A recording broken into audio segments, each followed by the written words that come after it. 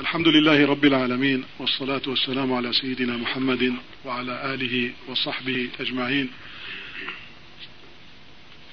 All praise is due to Allah subhanahu wa ta'ala. May the blessing of Allah be upon His messenger, our beloved Prophet Muhammad sallallahu alayhi wa ala alihi wa sallam.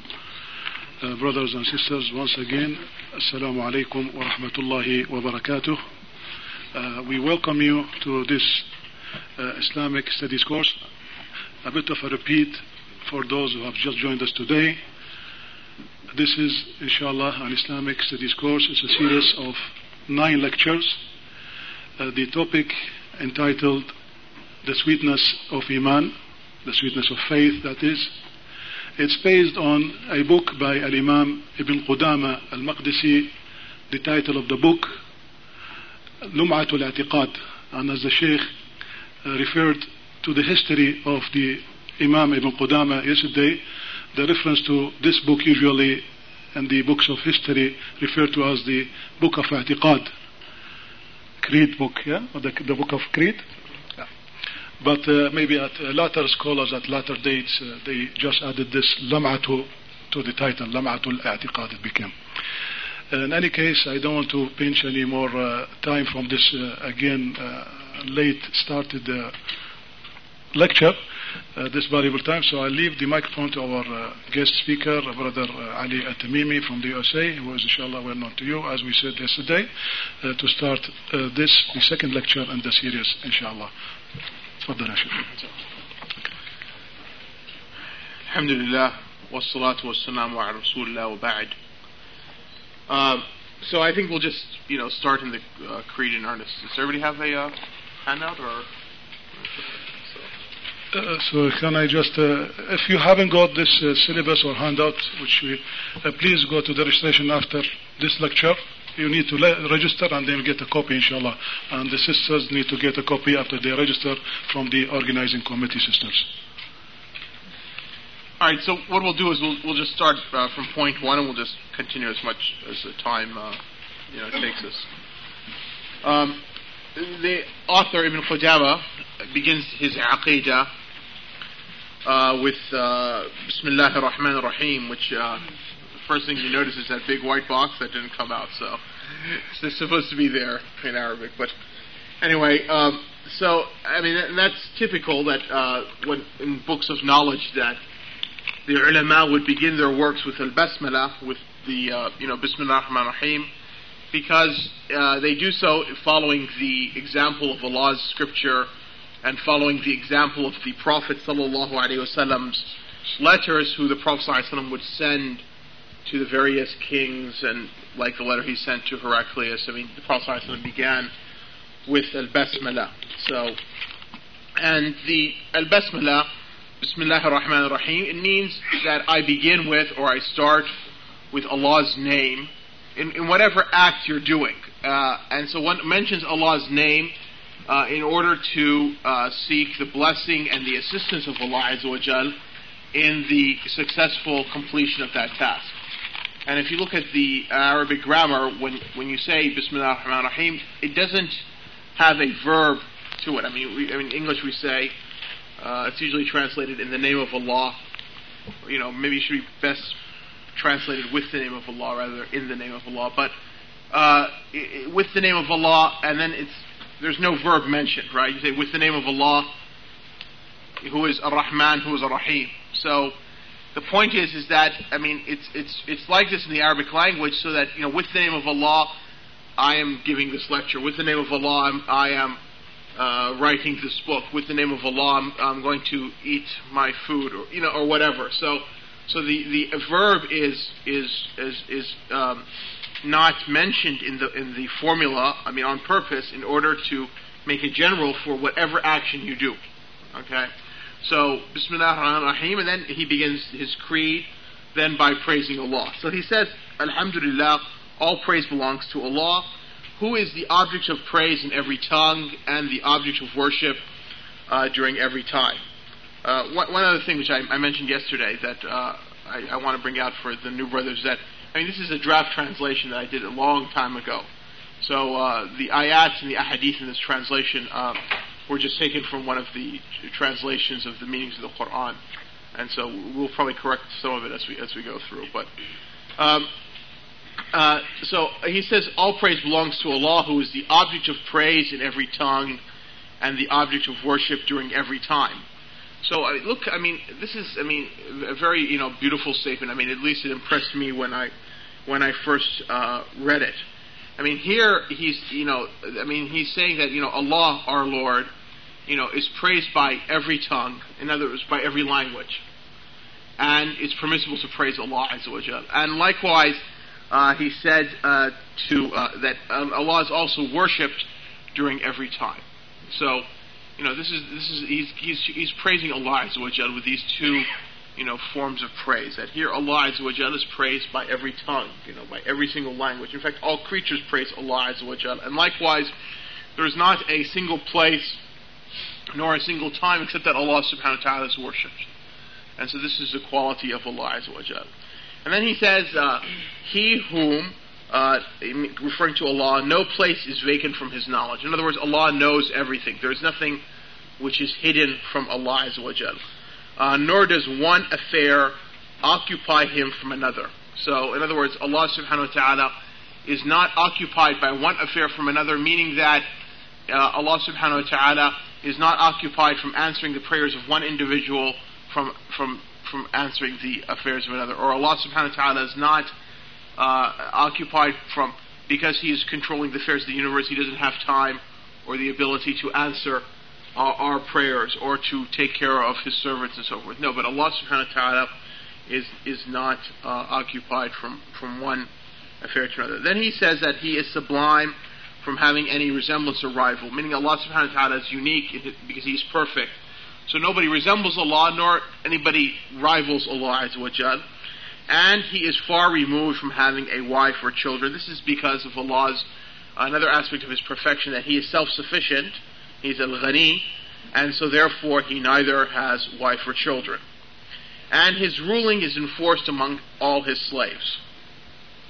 And so therefore Allah subhanahu wa ta'ala's judgment, when Allah subhanahu wa ta'ala decrees something, He says be, and it is. And so no one can repel Allah's ruling. Minds cannot liken Him by reflection, nor can hearts fancy Him by imagination. This is something which is important also to contemplate.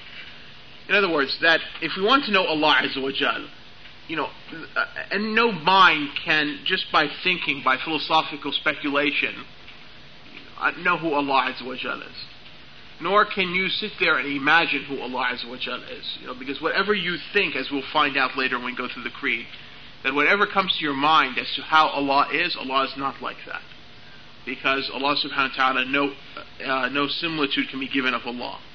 And then he quotes the ayah from the Quran that لَيْسَ كَمِثْلِهِ شَيْءٍ, there is nothing like unto Him, وَهُوَ السَّمِيعُ الْبَصِيرُ, and that He is the all-hearing, the all-seeing.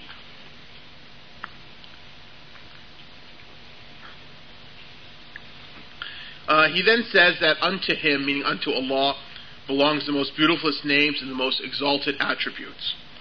So here's another quality of praise He's giving to Allah, that, and as Allah subhanahu wa ta'ala tells us in the Quran, that belonging to Him are the most beautifulest names, and likewise Allah subhanahu wa ta'ala has the most exalted attributes. And then he quotes 2 or 3 verses from Surah Taha, informing us that Allah subhanahu wa ta'ala is above His throne, Ar-Rahmanu ala al-Arsh istawa, and that belonging to Him is everything in the heavens and the earth, and that He knows all. Then he says that He has encompassed everything by His knowledge, and He has subdued everything with His might and judgment, and He has spread over everything with His mercy and knowledge. He knows what is before them, in other words, He knows what will happen in the future to His creatures, and He knows what is behind Him, He knows what has happened to them, and they comprehend Him not in knowledge. In other words, they cannot know everything about Allah Azza wa Jalla, which we'll discuss. So that first paragraph, Ibn Qudama, rahimahullah, he used this just to, he mentioned about 11 or 12 different aspects of Allah Azza wa Jalla in order to praise Allah. This is just a form of praise of Allah Azza wa Jalla. But then he starts giving some of the principles of Aqidah. And so we come to the next section, which I gave that section heading, Allah's attributes. That the first point is that He is to be described by what He has described Himself in His great scripture and upon the tongue of His noble prophet. So that's the first rule which we need to understand. When it comes to knowing Allah Azza wa Jal, okay, you can put a box around that or circle it or put anything to indicate that. That's the first principle which a believer must have in his heart. When it comes to how does one know Allah? How does one understand Allah's names and attributes? Well, you only describe Allah as Allah has described Himself, or how the Prophet ﷺ described Him. Last night we sort of alluded to the point how that there are basically three ways known among human beings in terms of the matters of the unseen. There are the ways of the philosophers, and then there's the ways of the mystics, and there's the ways of the prophets of Allah and their followers. And we said that the ways of the prophets of Allah and their followers is based upon revelation from Allah. And so therefore, in knowing Allah, how do I know my Lord? This is something very important, that one knows who he worships. He knows who he worships. And so therefore, you only know Allah by what Allah subhanahu wa ta'ala has revealed of Himself to us. And so with us, in our ummah, it means is how Allah described Himself by His words in the Quran, and how Allah subhanahu wa ta'ala described Himself by the words of the Prophet sallallahu alaihi wasallam, which the Sunnah, of course, is another form of revelation from Allah.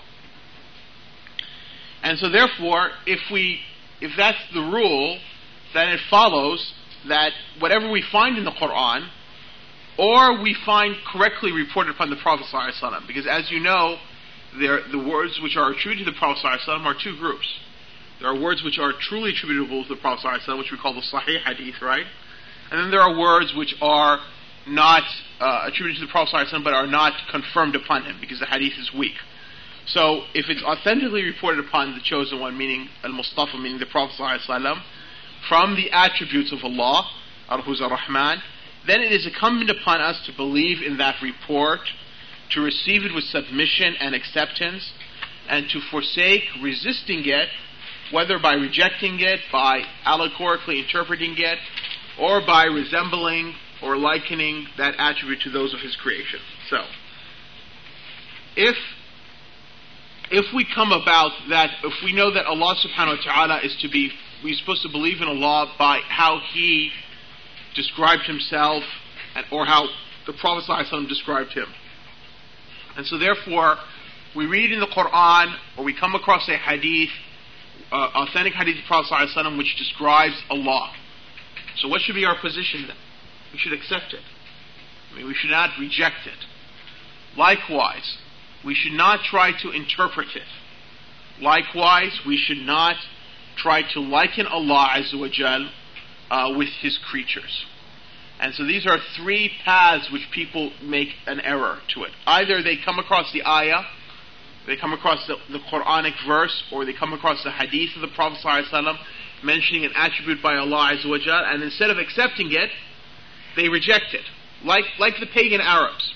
When Allah subhanahu wa ta'ala, when the Prophet ﷺ used to recite to them concerning Allah's attribute that He's Ar-Rahman, they said, who is Ar-Rahman? We don't know anybody called Ar-Rahman. And this is what they said. They denied that attribute of Allah. وَهُمْ يَكْفُرُونَ بِالرَّحْمَنِ That's what Allah says in the Quran. So, they rejected that ayah. Now, likewise, certain Muslims, when they come across certain verses of the Quran, they likewise would not accept that ayah. In fact, there was one sect which existed, known as the Mu'tazila, who they used to try to. There's a certain ayah in the Quran where it says, وَكَلَّمَ اللَّهُ مُوسَى تَكْلِيمًا, that Allah subhanahu wa ta'ala spoke directly to Moses. They found this because they didn't believe that Allah subhanahu wa ta'ala spoke, and we'll discuss that in the next lecture. So they used to reject this ayah from the Quran. And they used to try to, when they were running the affairs of the Muslims, they used to try to force people not to read this ayah in the Quran, because their aqidah was that Allah subhanahu wa ta'ala does not speak. And this ayah says that Allah spoke directly to Moses. So to reject any ayah in the Quran, to reject any hadith of the Prophet ﷺ is unbelief. Right? A person becomes an unbeliever. Now the other wrong approach is that which is known as ta'wil, which means, literally the word ta'wil means to interpret or to explain.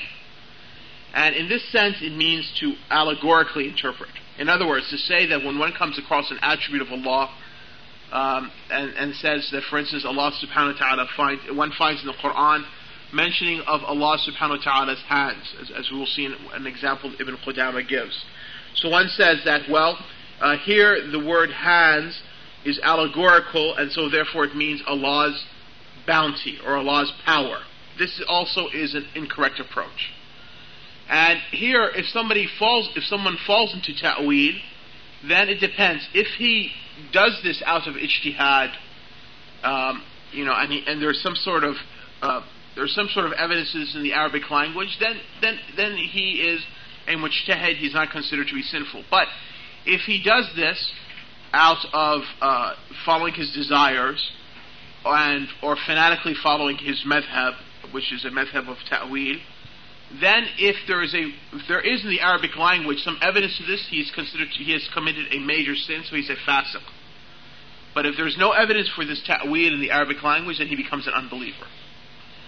For example, the ayah in Surah Al-Baqarah, where Allah subhanahu wa ta'ala tells us that Moses said to the Jews, إِنَّ اللَّهَ يَأْمُرَكُمْ أَن تَذْبَحُوا بَقَرَةً, that Allah subhanahu wa ta'ala commands you that you slaughter a cow. This is an ayah in Surah Al-Baqarah. So the Shia, they also do ta'wil.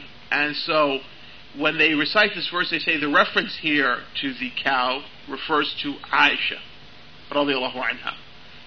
So they say that therefore this is a command from Allah to kill Aisha, and it's a reference and therefore for the war that occurred during the time of Ali's Khilafah between Ali radiallahu anhu in the Battle of Al-Jamal and Aisha and the other Sahaba. So the point is that this type of ta'wil, there's no basis for this in the Arabic language, because no one can say that in the Arabic language that the word baqarah or cow, right, can refer to another human being. And so this is playing with Allah's book. So this is kufr. This takes a person outside of the fold of Islam. But when somebody, for instance, says that there's an ayah where it says تبارك الذي بيده الملك, all blessed is he who in his hand is the dominion. Alright? And somebody says here that hand means power, okay, or control. That there is in the Arabic language, one could find references to show to have this type of interpretation, even though this interpretation is false here, as we'll see. So here one would say that if somebody explained that, were someone to explain that and say that, well, here Allah's hand refers to His power or His sway, then because there is some sort of evidence to this type of interpretation in the Arabic language, he doesn't become a kafir. He's considered to be a fasiq, unless he's committing ijtihad. And then if it's his ijtihad, of course, he is not condemned, even though his opinion is wrong. So that's regards that. As far as the tashbih or tamthil, to resemble Allah to His creation, then this is unbelief. If someone resembles Allah to His creation, then he's an unbeliever. If someone says that Allah is like a human being, or that a human being is like Allah, or like Allah is like any of His creatures, then, or any of His creatures are like Allah, then this is unbelief. So the point is that, here Ibn Qudama has set for us a foundation. That the first point is that whatever Allah describes Himself by, we must, in the Quran or in the Sunnah, we must describe Him by that. And then when we come to a ayah or a hadith which Allah subhanahu wa ta'ala has described Himself by, then what? We must submit and accept that. This is our faith. And we shouldn't reject that, because if we were to reject it, we become unbelievers. We shouldn't interpret that, because to interpret it is wrong, and it could be unbelief, it could be a sin, or it could be an ijtihad. And likewise, we should not liken Allah with His creatures, because to liken Allah with His creatures is also an unbelief. Then Ibn Qudama says, whatever of these reports that we find difficult to comprehend, it is required to affirm its wording and to forsake delving into its meaning. Okay. So if you come across an ayah or hadith regarding Allah Azza wa Jall's attributes, and you don't understand it, I mean, for instance, you don't comprehend its meaning. This is the same with any matter of the religion, but in particular with Allah's attributes. I mean, what is a believer's position here? He should, in this case, affirm its wording and forsake delving into its meaning. So you come across an ayah describing Allah Azza wa Jal or a hadith, you don't understand it, you shouldn't then try to say, well, because I don't understand it, let me try to interpret it in a way that makes sense to me. No, but rather you should say that this is what Allah subhanahu wa ta'ala has said, this is what the Prophet sallallahu alaihi wasallam has said, and so therefore I'm going to accept it, and I'm going to submit to it, even though I don't understand its meaning. Because Allah has said it, and because the Prophet sallallahu alaihi wasallam has said it. So as Ibn Qudamah says, what we rather entrust knowledge of its reality to He who has spoken it, and we place the responsibility of our faith in it upon He who has transmitted it. So, in other words, you come across an ayah in the Quran where Allah subhanahu wa ta'ala has mentioned something about Himself, and you don't understand that meaning. One accepts it, one affirms it because Allah has said so, and one says, its meaning is according to He who spoke it. Its meaning is according to what Allah intended. And I believe this because I was informed this by the Prophet ﷺ. The Prophet ﷺ came to me and said, or it was been transmitted to us that the Prophet ﷺ said that this, Allah subhanahu wa ta'ala said such and such, this ayah. And, or if it's a hadith, the Prophet ﷺ, his companions transmitted to us that the Prophet ﷺ said such and such regarding Allah Azza wa Jal. So, therefore, our faith, we entrust the responsibility for the reason why we believe in that, because we were told that this is how Allah is. And so on the Day of Judgment, when Allah asks us, well, how do you believe such and such about me? Our response would be what? That, oh Allah, that you spoke and said this about yourself, so I believed in it. Or, you sent to us a prophet, and our prophet told us this about you, so we believed in it. So entrusting the responsibility of that. And this is very important because many people err in this. When they come across something which they don't understand, they begin to philosophize, and they start making up their own interpretations. Now, to accept it and not to delve into its interpretation, this is, as Ibn Qudamah says, by doing so, you are following the way of those who are firmly grounded in knowledge, regarding whom Allah has praised in His clear scripture by His statement subhanahu wa ta'ala, وَالرَّاسِخُونَ فِي الْعِلْمِ يَقُولُونَ آمَنَّ بِهِ كُلٌّ مِنْ عِنْدِ رَبِّنَا. That those who are firmly rooted in knowledge, Allah subhanahu wa ta'ala says, that they say we believe in it all. In other words, this is a reference to when Allah subhanahu wa ta'ala says that He has sent down the book. Of it are ayat which are muhkamat, which are clear in meaning, and there are other ayat which are mutashabihat, which are unclear in meaning. Then Allah subhanahu wa ta'ala describes to us that those who have a perversity in their heart, they try to interpret those ayat which are not clear in meaning. But as for those who are firmly rooted in knowledge, they say we believe in it all, meaning we believe in all the book, whether it's clear in meaning to us or whether it is unclear to us, because it's all from our Lord. It's all from our Lord. So this is how we should be when we come across an ayah of the Quran or a hadith of the Prophet ﷺ to which we do not know its interpretation. We should say we believe in it because it is from Allah Azza wa Jal, and we should not try to delve into that meaning. And another point to point out here is that the fact that the ayah is unclear, that's something relative. In other words, the ayah might be unclear to me, but it might not be unclear to yourself, you see. And so therefore, if it's unclear to one person, it doesn't necessarily mean that it's unclear to all people, but rather we should know that with respect to the ayat in and of themselves, they're not unclear.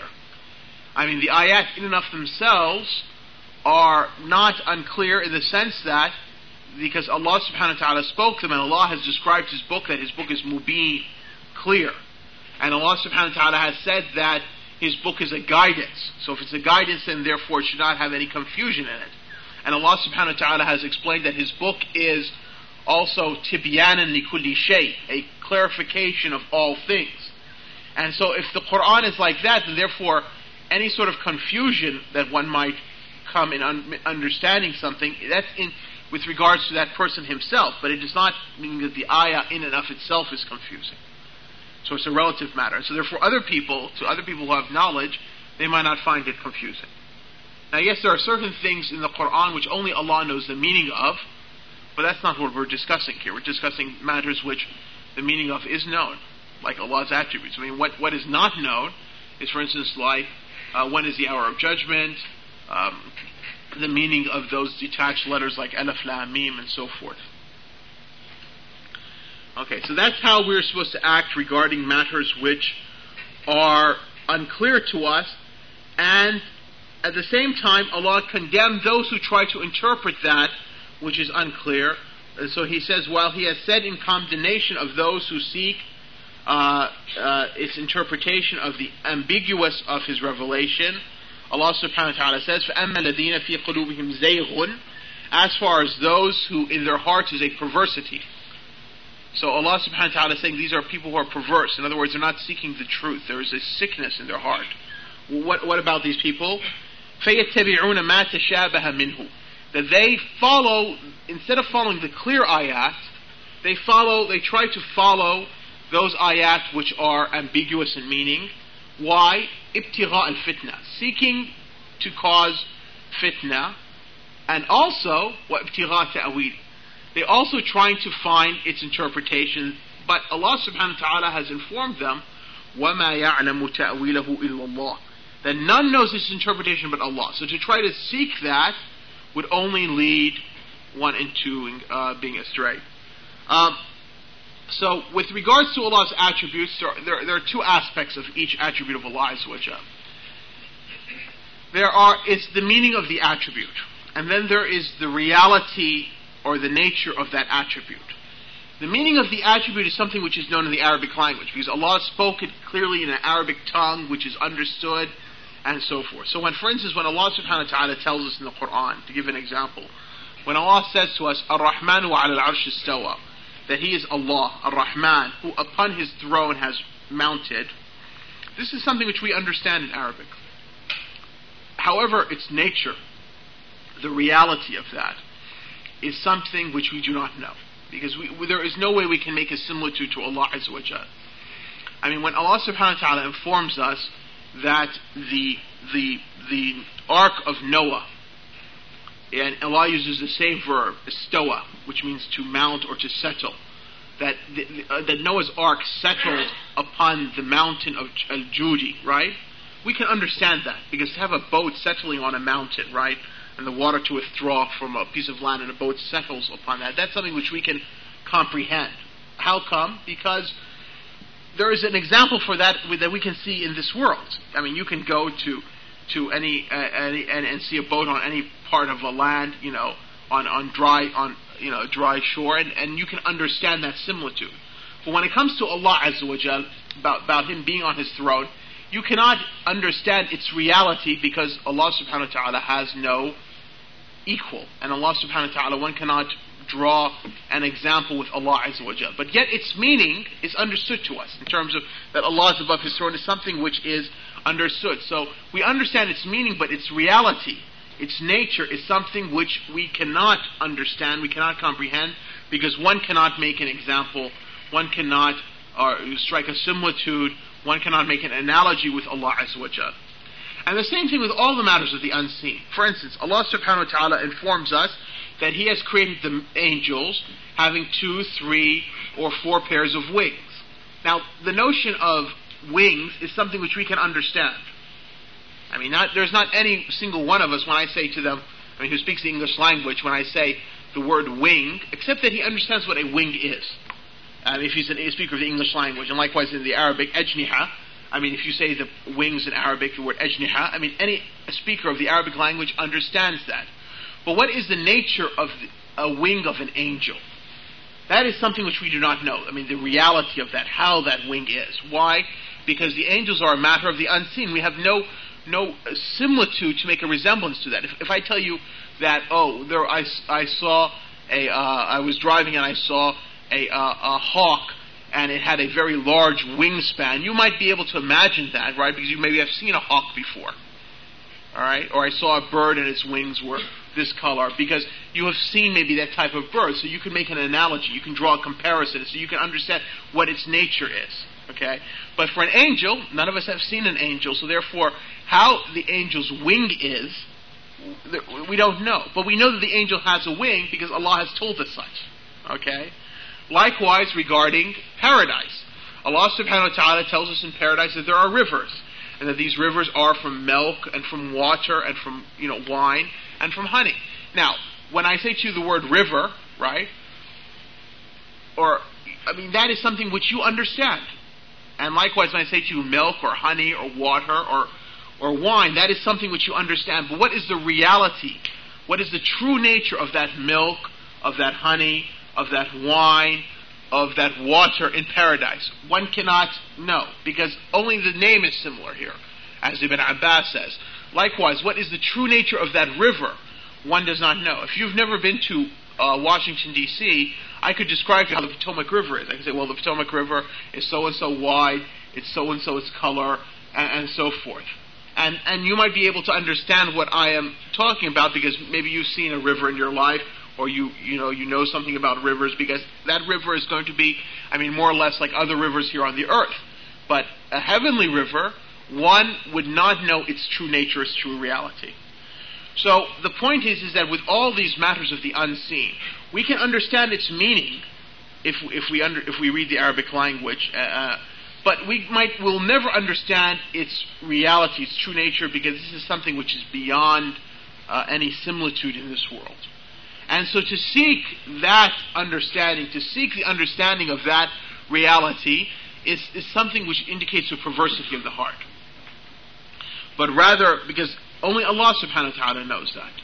And so that's why the Prophet ﷺ said in a hadith reported by Aisha in Sahih al-Bukhari, that if you come across those people who seek, the interpretation of these matters, right, then beware of them, because they are the ones who Allah has mentioned in His book that they have a perversity in their heart. And they try to seek its interpretation, and they try to seek fitna. They try to cause dissension and turmoil. Now, what about us? When we come across something which we do not understand its meaning, what should be our position? We should accept it as it is mentioned, because Allah has said so, or because the Prophet sallallahu alaihi wasallam has said so, and leave its meaning back to Allah azza wa jal. Okay, so and that's the next part. He says, after reciting that ayah, he says, so He made, in other words, Allah made seeking its interpretation an indication of perversity of their heart, and He linked it in its condemnation with seeking dissension, fitna. In other words, Allah subhanahu wa ta'ala has linked two matters. He has linked seeking to interpret these things with causing dissension amongst the believers, causing fitna. So it's something which is serious. And so therefore, and then he says, He then veiled them from that which they sought, and He cut off their hope of ever reaching that by His statement, وَمَا يَعْلَمُ تَأْوِيلَهُ إِلَّا اللَّهُ, that none knows His interpretation but Allah. Okay, then he gives us, Ibn Qudama gives us two quotes here, one upon Imam Ahmed and the other upon Imam Shafi'i. So let's read these two quotes. Feel free, if there's something which we go about that you don't understand, that I go about quickly, just raise your hand or make a comment or something like that, right? Feel a little lighten up, or saying feel a little relaxed with me, inshallah.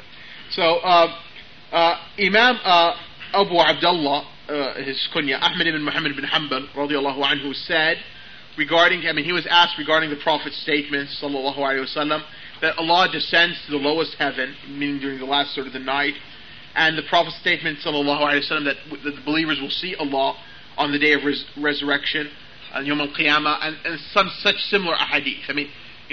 How should one act towards those hadith? What did Imam Ahmed say? We have faith and we believe in them, without saying how is their modality. What I was just talking about right now. In other words, we accept them. the Prophet ﷺ told us that Allah comes down and descends to the lowest heaven during the last third of the night and says, is there someone who's seeking forgiveness so I may forgive him? Is there somebody who wants something so I may grant it to him? We believe that. But as to how that occurs, we don't say. Because this is something from the unseen, something which we will never know. Because we cannot make an interpretation, we cannot make an analogy, with Allah. And likewise, and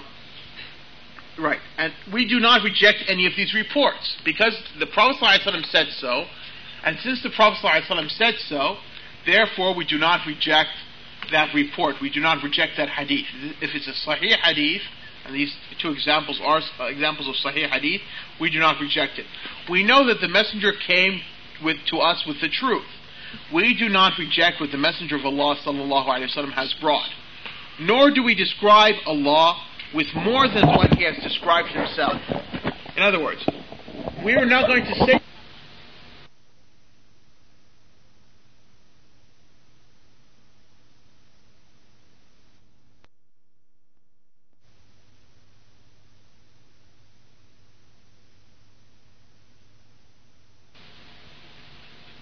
point we said that we describe Allah as He has described Himself or as the Prophet ﷺ has described Him. And why? Because Allah subhanahu wa ta'ala says, لَيْسَ كَمِثْلِهِ شَيْءٌ وَهُوَ السَّمِيعُ الْبَصِيرُ. There is nothing like Him, and He is all-hearing, all-seeing. We say as He has said. We say as Allah has said. And we describe Him as He has described Himself. We do not transgress that. The descriptions of men do not reach Him. In other words, no matter how you tried, no matter how eloquent you were, no matter how intelligent you were, how pious you were, there is no way you could describe Allah subhanahu wa ta'ala as He is. That's what He meant by the descriptions of men do not reach Him. You would only be able to describe Allah subhanahu wa ta'ala as He has described Himself. Then Ahmed says, we believe in the whole of the Quran. It's muhkam, it's clear of ayat, and it's ayat which are equivocal, meaning it has more than one interpretation, mutashabih. We do not separate from Him any of His attributes due to the protests of anyone. In other words, if somebody says, well, why should we believe regarding Allah so-and-so? We will not deny that because somebody doesn't want to accept that regarding Allah Azza wa Jal. So long as Allah has said so, so long as the Prophet ﷺ has said so, then therefore we will accept it. We do not transgress the Quran and the Hadith, nor do we know the reality of these attributes except by believing the Messenger sallallahu alaihi wasallam and affirming the Quran. In other words, all we know about Allah comes from our faith in the Quran and our faith in the Prophet sallallahu alaihi wasallam. Then Ibn Qudama says something which Imam al-Shafi'i said, which is the same thing what Ahmed said, but is a little bit more terse, and I like it better because it's much more clear to the meaning. Imam Abu Abdullah Muhammad ibn Idris al-Shafi'i radiallahu anhu said, I believe in Allah and what was brought from Allah as Allah intended. And I believe in Allah's messenger and what was brought by Allah's messenger as Allah's messenger intended, I should say. It's not fully typed there. As Allah's messenger intended. So the point is that that this is a beautiful statement by a Shafi'i, and such were the words of the Salaf. Al-Awza'i said, and I remembered Awza'i, he died in the year 158. I think last night I said 180 something, but it's 158. Al-Awza'i said that the words of the Salaf were terse, to the point, and the words of the later generations were, it's a lot of words and not to the point, and doesn't have the strength and meaning. So here Imam al-Shafi'i is giving us a principle which we can live by in our lives in understanding our religion. I believe in Allah and what has been brought from Allah, meaning the Quran, as Allah has intended. And I believe in the Prophet ﷺ and what was brought by the Prophet ﷺ as intended by the Messenger of Allah. And then Ibn Qudama says, upon these principles, in other words, describing Allah as He's described Himself, that's the first principle we took. Not rejecting anything in the Quran,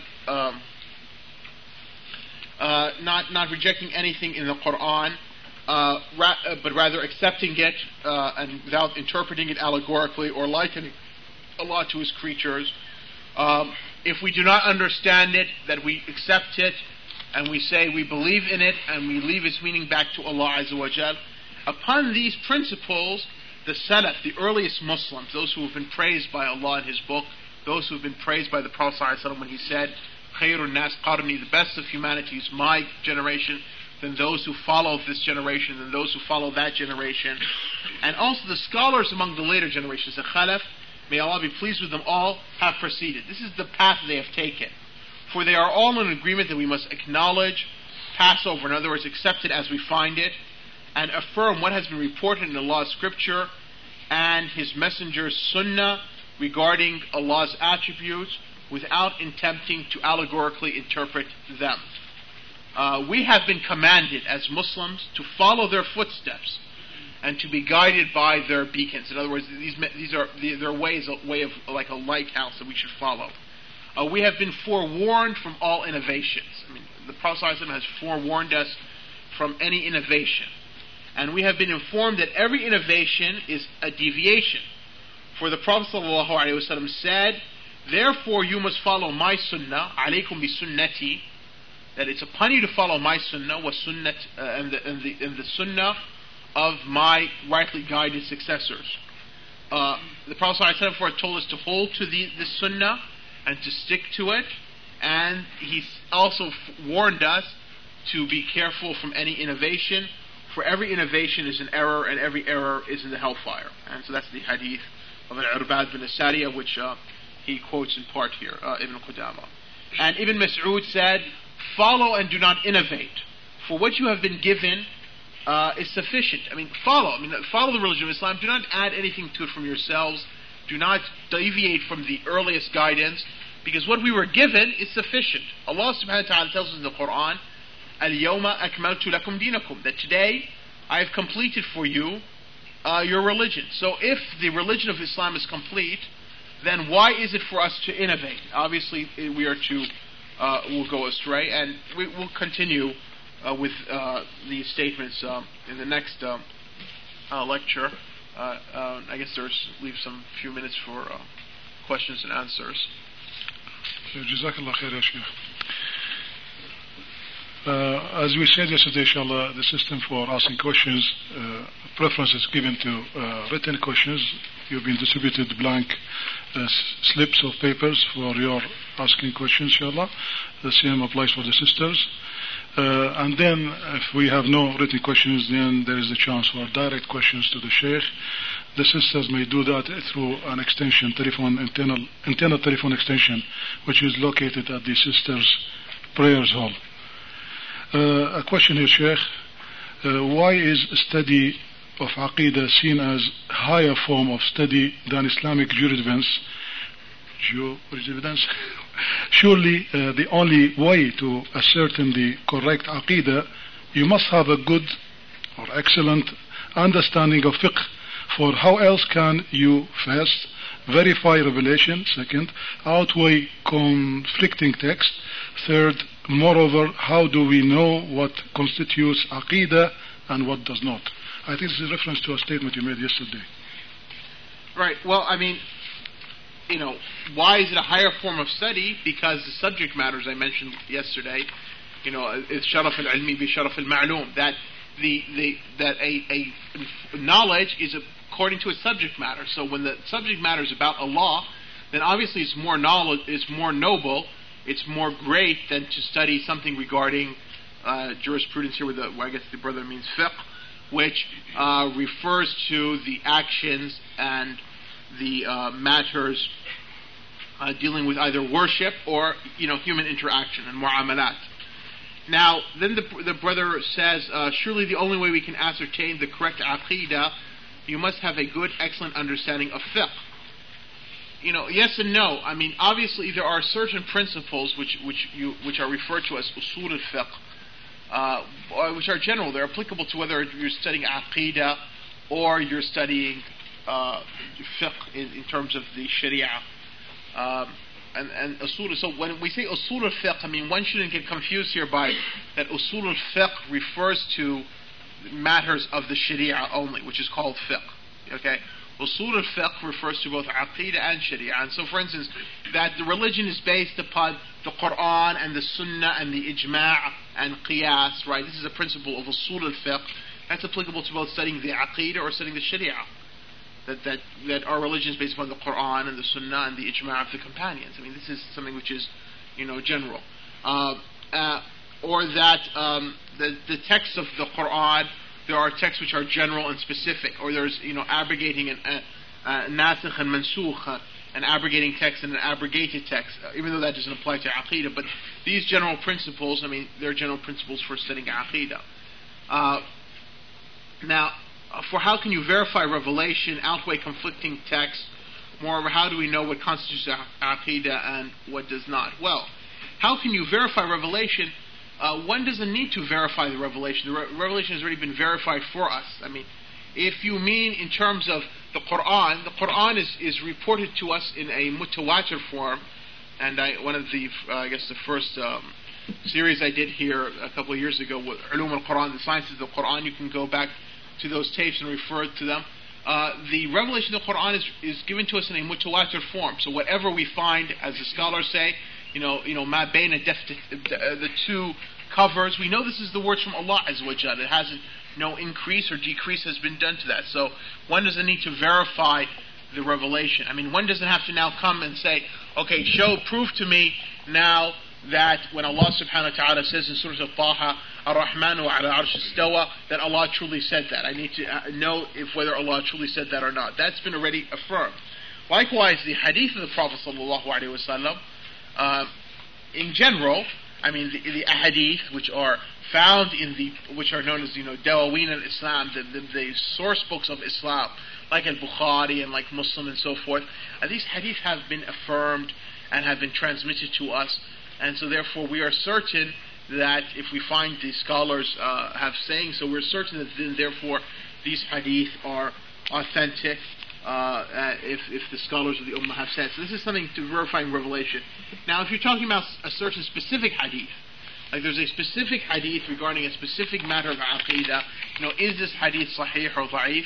And these are the details of aqidah where there is some room to it, but it's formed, as far as the major principles of aqidah, the major principles of belief, they've all come to us in a mutawatir form, and so therefore we understand that. As far as conflicting texts, I'm not aware of any conflicting text regarding any matter of aqidah that one might say it's a conflicting text, because as I said, the major points of belief, the major points of aqidah, which is expressed in this book and in other texts on aqidah, are matters which are clear and understood and accepted by, and so therefore there's no conflicting text. But if there is a conflicting text in a matter of aqidah, then what should be our principle? What should be our principle? Is there something that we don't understand? How should we act towards that?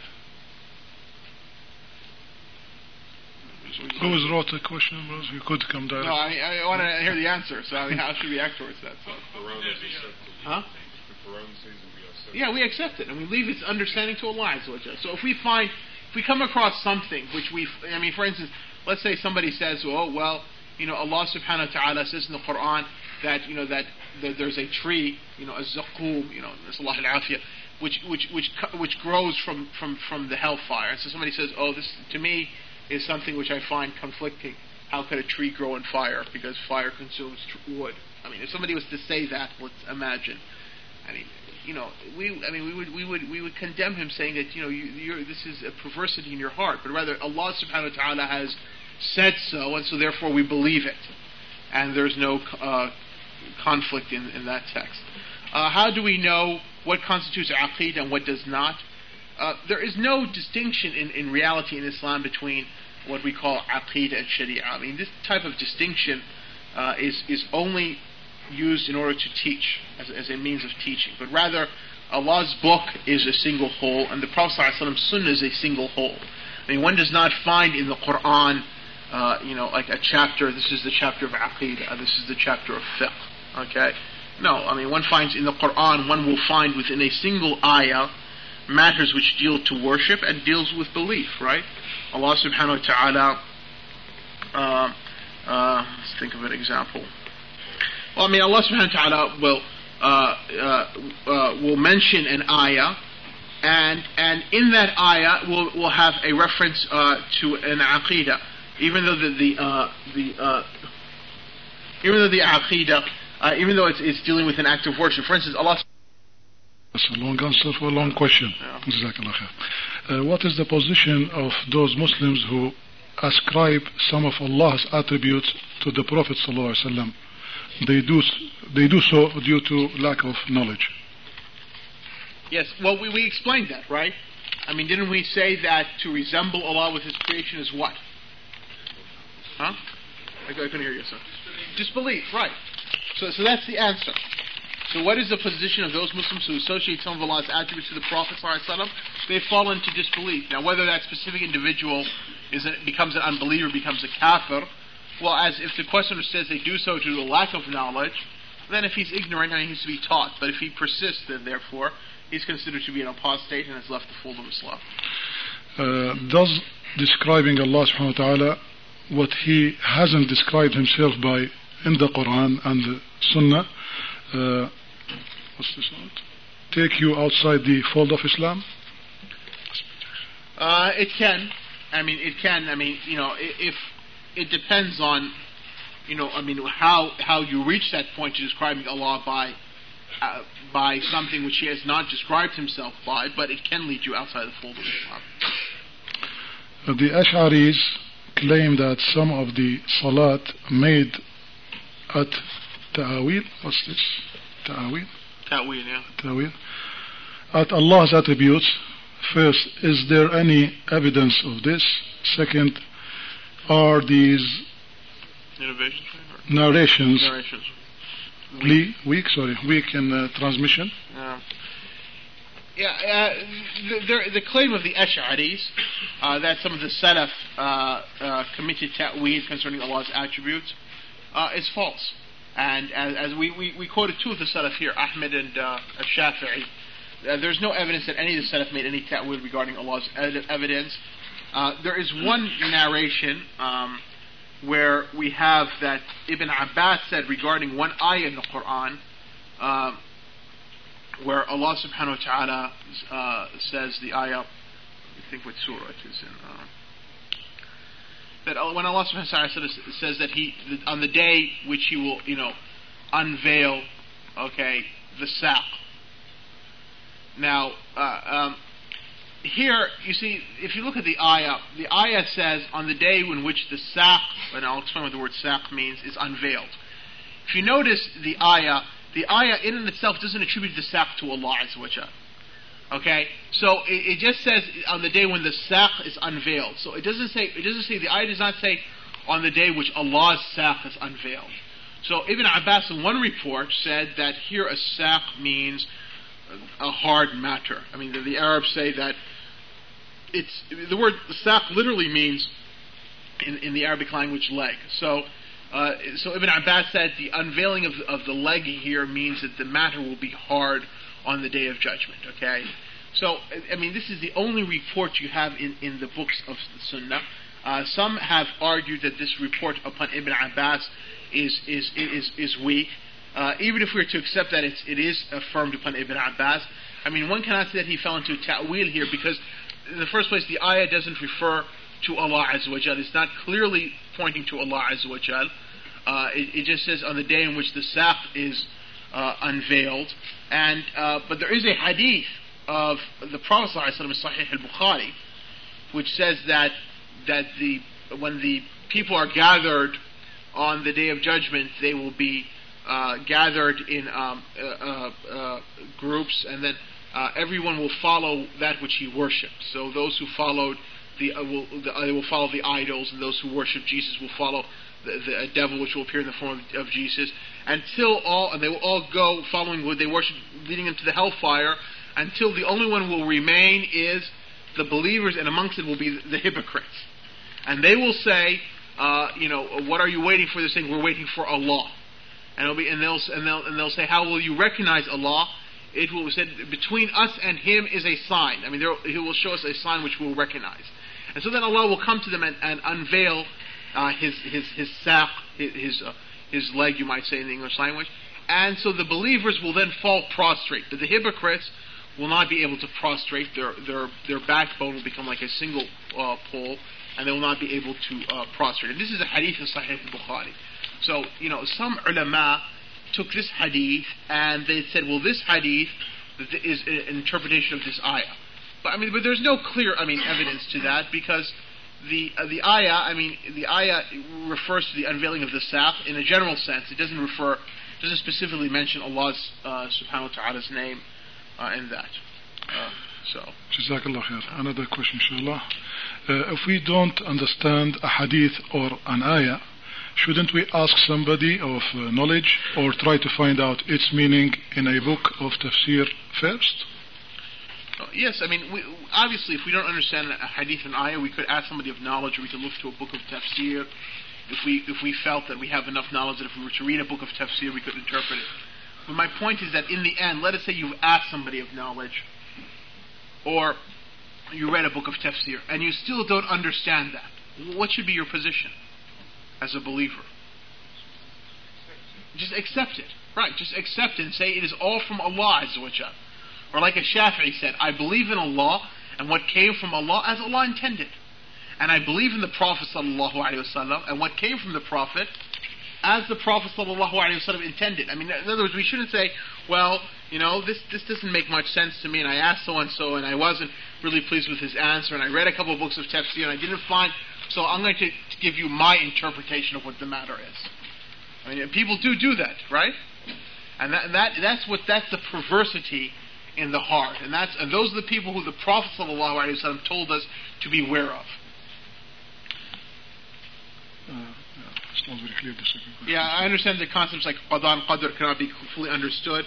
We'll come to al-qada and qadr, so we'll leave that question to all right, Jazakallah khair. You have said that there are things in the Quran which only Allah knows. However, Allah says in the Quran, in the meaning, we have sent down the book so that you show people what has been sent to them. Doesn't that mean that there is nothing in the Quran which is not understood? Well, I referred to that earlier, that in general, the Quran is clear, and this ayah is a proof to that. That the Quran is clear because Allah subhanahu wa ta'ala called it a book which is mubin. Okay? And likewise, Allah subhanahu wa ta'ala has said that His book is tibyanan li kulli shay. It is something which explains everything. And likewise, Allah described it as a huda, as a guidance. And likewise, this ayah which the brother is referring to in Surah An-Nahl, where Allah subhanahu wa ta'ala says we have sent down the book so that you, Muhammad sallallahu alaihi wasallam, لِتُبَيِّن لِلنَّاسِ مَا نُزِّلَ إِلَيْهِمْ, so that you explain to the mankind what was sent down for them. So, in general, the Quran is clear without doubt, but at the same time, the Quran itself tells us that there are certain ayat, وَمَا يَعْلَمُ تَأْوِيلَهُ إِلَّا اللَّهُ, that only Allah knows its interpretation. The book is clear, but yet there are verses in there which only Allah knows its interpretations. Like what? Like Alif Lam Mim. This is something which only Allah subhanahu wa ta'ala knows the interpretation. What is the meaning of those three detached letters which begin Surah Al-Baqarah? Only Allah knows this interpretation of it. It has a meaning. Likewise, that the reality of the matters of the unseen, like whether referring to the angels or paradise or hell or Allah Himself, that is something which only Allah knows its meaning. So, the verses of the Quran, as Ibn Abbas said, are four types. There are those verses which anyone who knows the Arabic language would understand its meaning. Like when Allah subhanahu wa ta'ala says, Ash-Shams, sun, or Al-Qamar, moon. That's something which anybody who knows the Arabic language understands what the reference here is to. There are certain ayat which no one is excused for not knowing its meaning. There are certain ayat which no one is excused for not knowing its meaning. In other words, ayat dealing with the halal and the haram, ayat dealing with the basics of aqeedah. When Allah subhanahu wa ta'ala says, وَاعْبُدُ اللَّهَ وَلَا تُشْرِكُوا بِهِ شَيْئًا, worship Allah alone and do not associate anyone with Him. That's something which is clear. No one is excused from understanding that meaning. When Allah says, وَقَدَ رَبُّكَ أَلَّا تَعْبُدُوا إِلَّا إِيَّاهُ وَبِالْوَالِدَيْنِ إِحْسَانًا, that your Lord has decreed that you only worship Him and that you're good to your parents. That's something which no one is excused from not knowing its meaning, that he is to be good to his parents. Okay, then there are other ayat which Ibn Abbas says that only the scholars understand its interpretation.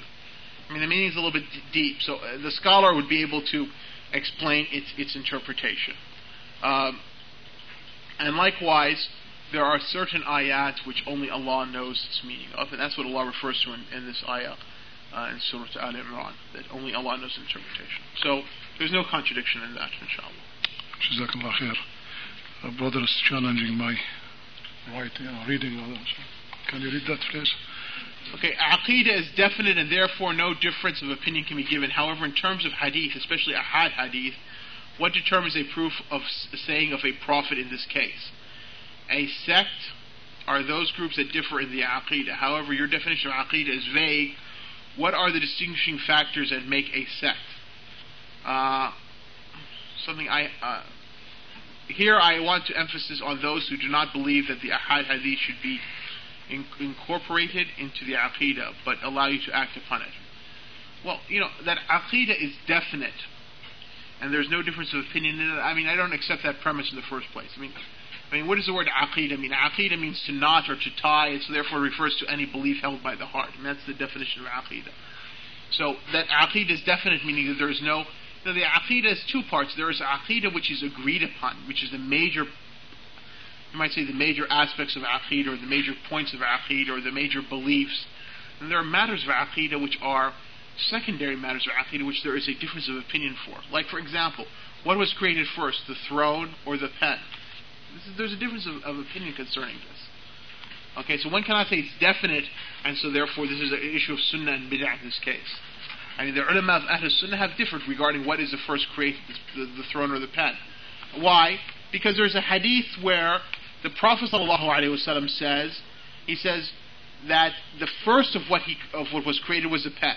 Okay, and depending upon how you read the hadith, you read it awwala or awwalu. I mean, it makes a difference in the Arabic language whether the last letter, the lam in the word first, it has a fatha on it or it has a dhamma upon it. Okay, and in another hadith in Sahih Muslim, the Prophet ﷺ says that inna Allah katab maqadir al-khalqi, that Allah subhanahu wa ta'ala wrote the decrees of the creation 50,000 years before He created the heavens and the earth. وَكَانَ عَرْشُهُ عَلَى الْمَاءِ, and the hadith completes, and His throne was upon the water.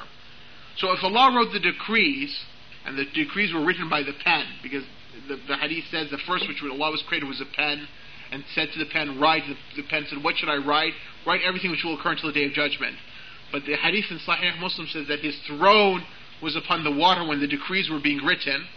So what does that mean? It means the throne was there before the pen. I mean, that's the inkling some people will get. Okay, so as a result of that, some scholars said, well, this is an indication that shows that the throne appeared before the pen. And at the same time, and so then they took the hadith at the first, meaning among the first of what Allah created was the pen. And they said that the reading of the hadith which says awwala points to this, that some of the narrators of the hadith say awwala instead of awwalu. Now, other scholars say no, that Allah subhanahu wa ta'ala, the Prophet ﷺ said awwalu, and so the first, and so therefore it is the first, and the pen has something else the throne came thereafter. So this is not something which is definitive concerning that. Now, in terms of hadith, especially the ahad hadith, what determines a proof of the saying of a prophet in this case? Well, the premise that the ahad hadith are not accepted in matters of aqidah, first you have to prove to me and establish for me that premise before I will accept that the notion that if a ahad hadith comes to aqidah is acceptable, is not acceptable or not. Acceptable or not. And so this is the point. I mean, this in itself is an aqidah. So the people who say this, they sort of go into what we say in English is a catch-22, or they're into a circuitous argument, in the sense that, okay, they say that in order to have a matter of aqidah, it must be mutawatir, and so therefore, if it's that we will not accept the ahad hadith because they're not mutawatir. But okay, so that's an aqidah in and of itself, that premise. So that aqidah, which they're saying as a thing, needs a proof, a mutawatir proof, to it, which they can't give. So they come back to where they are, and so they can't, by their own argument, they can't prove their point. Okay, so now those people who do not accept ahad hadith and aqeedah are people of bid'ah. I mean, they're outside of just to come to the just to the bottom line regarding this question. So. I mean, those people who say that ahad hadith are not acceptable in aqeedah, they're people of bid'ah. They're not people of Ahl Sunnah, and there's no evidence. In fact, if they were to accept that, they end up denying the hadith of the Prophet ﷺ in totality, because the majority of the hadith of the Prophet ﷺ are not mutawatir. The mutawatir hadith of the Prophet ﷺ are about 110. Okay, and if you say the body of the hadith of the Prophet ﷺ, the scholars say that the total number of hadith, not counting repetitions and so forth, of the Prophet is about 10,000 hadith. Okay, so if you're only going to accept 110 hadith, and out of 10,000, right? So what happens to the other 9,900 or 890 hadith? In other words, you're rejecting the sunnah in total, right? And so, and that's what it comes down to. So that's why, in the end, these people should be considered from Ahlul Bid'ah, and we can get into that more details, inshallah ta'ala, if necessary. Jazakallah khair. Sheikh, you made a mention of wings in the Quran being mentioned, and Allah subhanahu wa ta'ala also make mention of birds. The question is, can one say that the wings of the angels are similar to those of birds? No, one cannot say that. As I explained, what does the word, what does al-jinah or al-ajnihah, the plural, mean? We understand that. If you speak the Arabic language, you understand that. But to say that the wings of the angels are like wings of birds, how can you make that analogy? Have you ever seen an angel before? And that's what I would ask the question. Have you seen an angel before? Did Allah tell you that an angel is like a bird, or a bird is like an angel, or did the Prophet ﷺ say such a thing? So how do you know that the wing of the angel is like a wing of a bird? Angels have wings, and we understand what wings are. But to say that this is like that's speaking without knowledge. It's a matter of the unseen. So you can only make an analogy with, if somebody described to me, let's say I never met Abu Bashir, somebody described to me and said, well, Abu Bashir is a man, he's this tall, and his complexion is like this, and he's this old, and so forth. In my mind, I can make an image of that, perhaps, right? And then when I see him, I might be, depending upon how good the description was given to me, I might be able to immediately recognize him or not. Why? Because I've seen other human beings, and I have an example to make an analogy to. But with an angel, or with a matter from the paradise, or a matter of hell, or with a matter referring to Allah Azza wa Jal, one cannot make any analogy to that, because these are matters of the unseen. Right, Jazakallah khair. This is the last question, inshallah. As we mentioned before, questions not been attended to in a certain lecture is carried forward to the lecture after that, and so on, inshallah. We'll try our best not to miss any questions being raised. As you know, the Ash'a'ira, quite a few people writing about the Ash'a'ira since yesterday. This is the popular topic in the United States. As you know, the Ash'a'ira have degrees within themselves. Some are less extreme, and some are not. At what stage do the Ash'a'ira deviate where they cannot be cooperated with, plus their interpretations cannot be regarded as an acceptable form of understanding? Well, all of their interpretations are considered not to be an acceptable form of understanding. The question is the person who forwards that interpretation, is he considered to be blameworthy in the Sharia or not? That's the bottom line. The fact that they come with an interpretation which differs from the interpretation of the Prophet ﷺ and his companions, then that interpretation is not acceptable. But the question is, the one who gave that interpretation, is he considered to be blameworthy in the Sharia? In other words, is he sinful? Is he to be condemned for that interpretation? This depends upon what led him to that interpretation. If he's a mujtahid, he's not held that way. Now, the fact that there are degrees within themselves, yes, they are.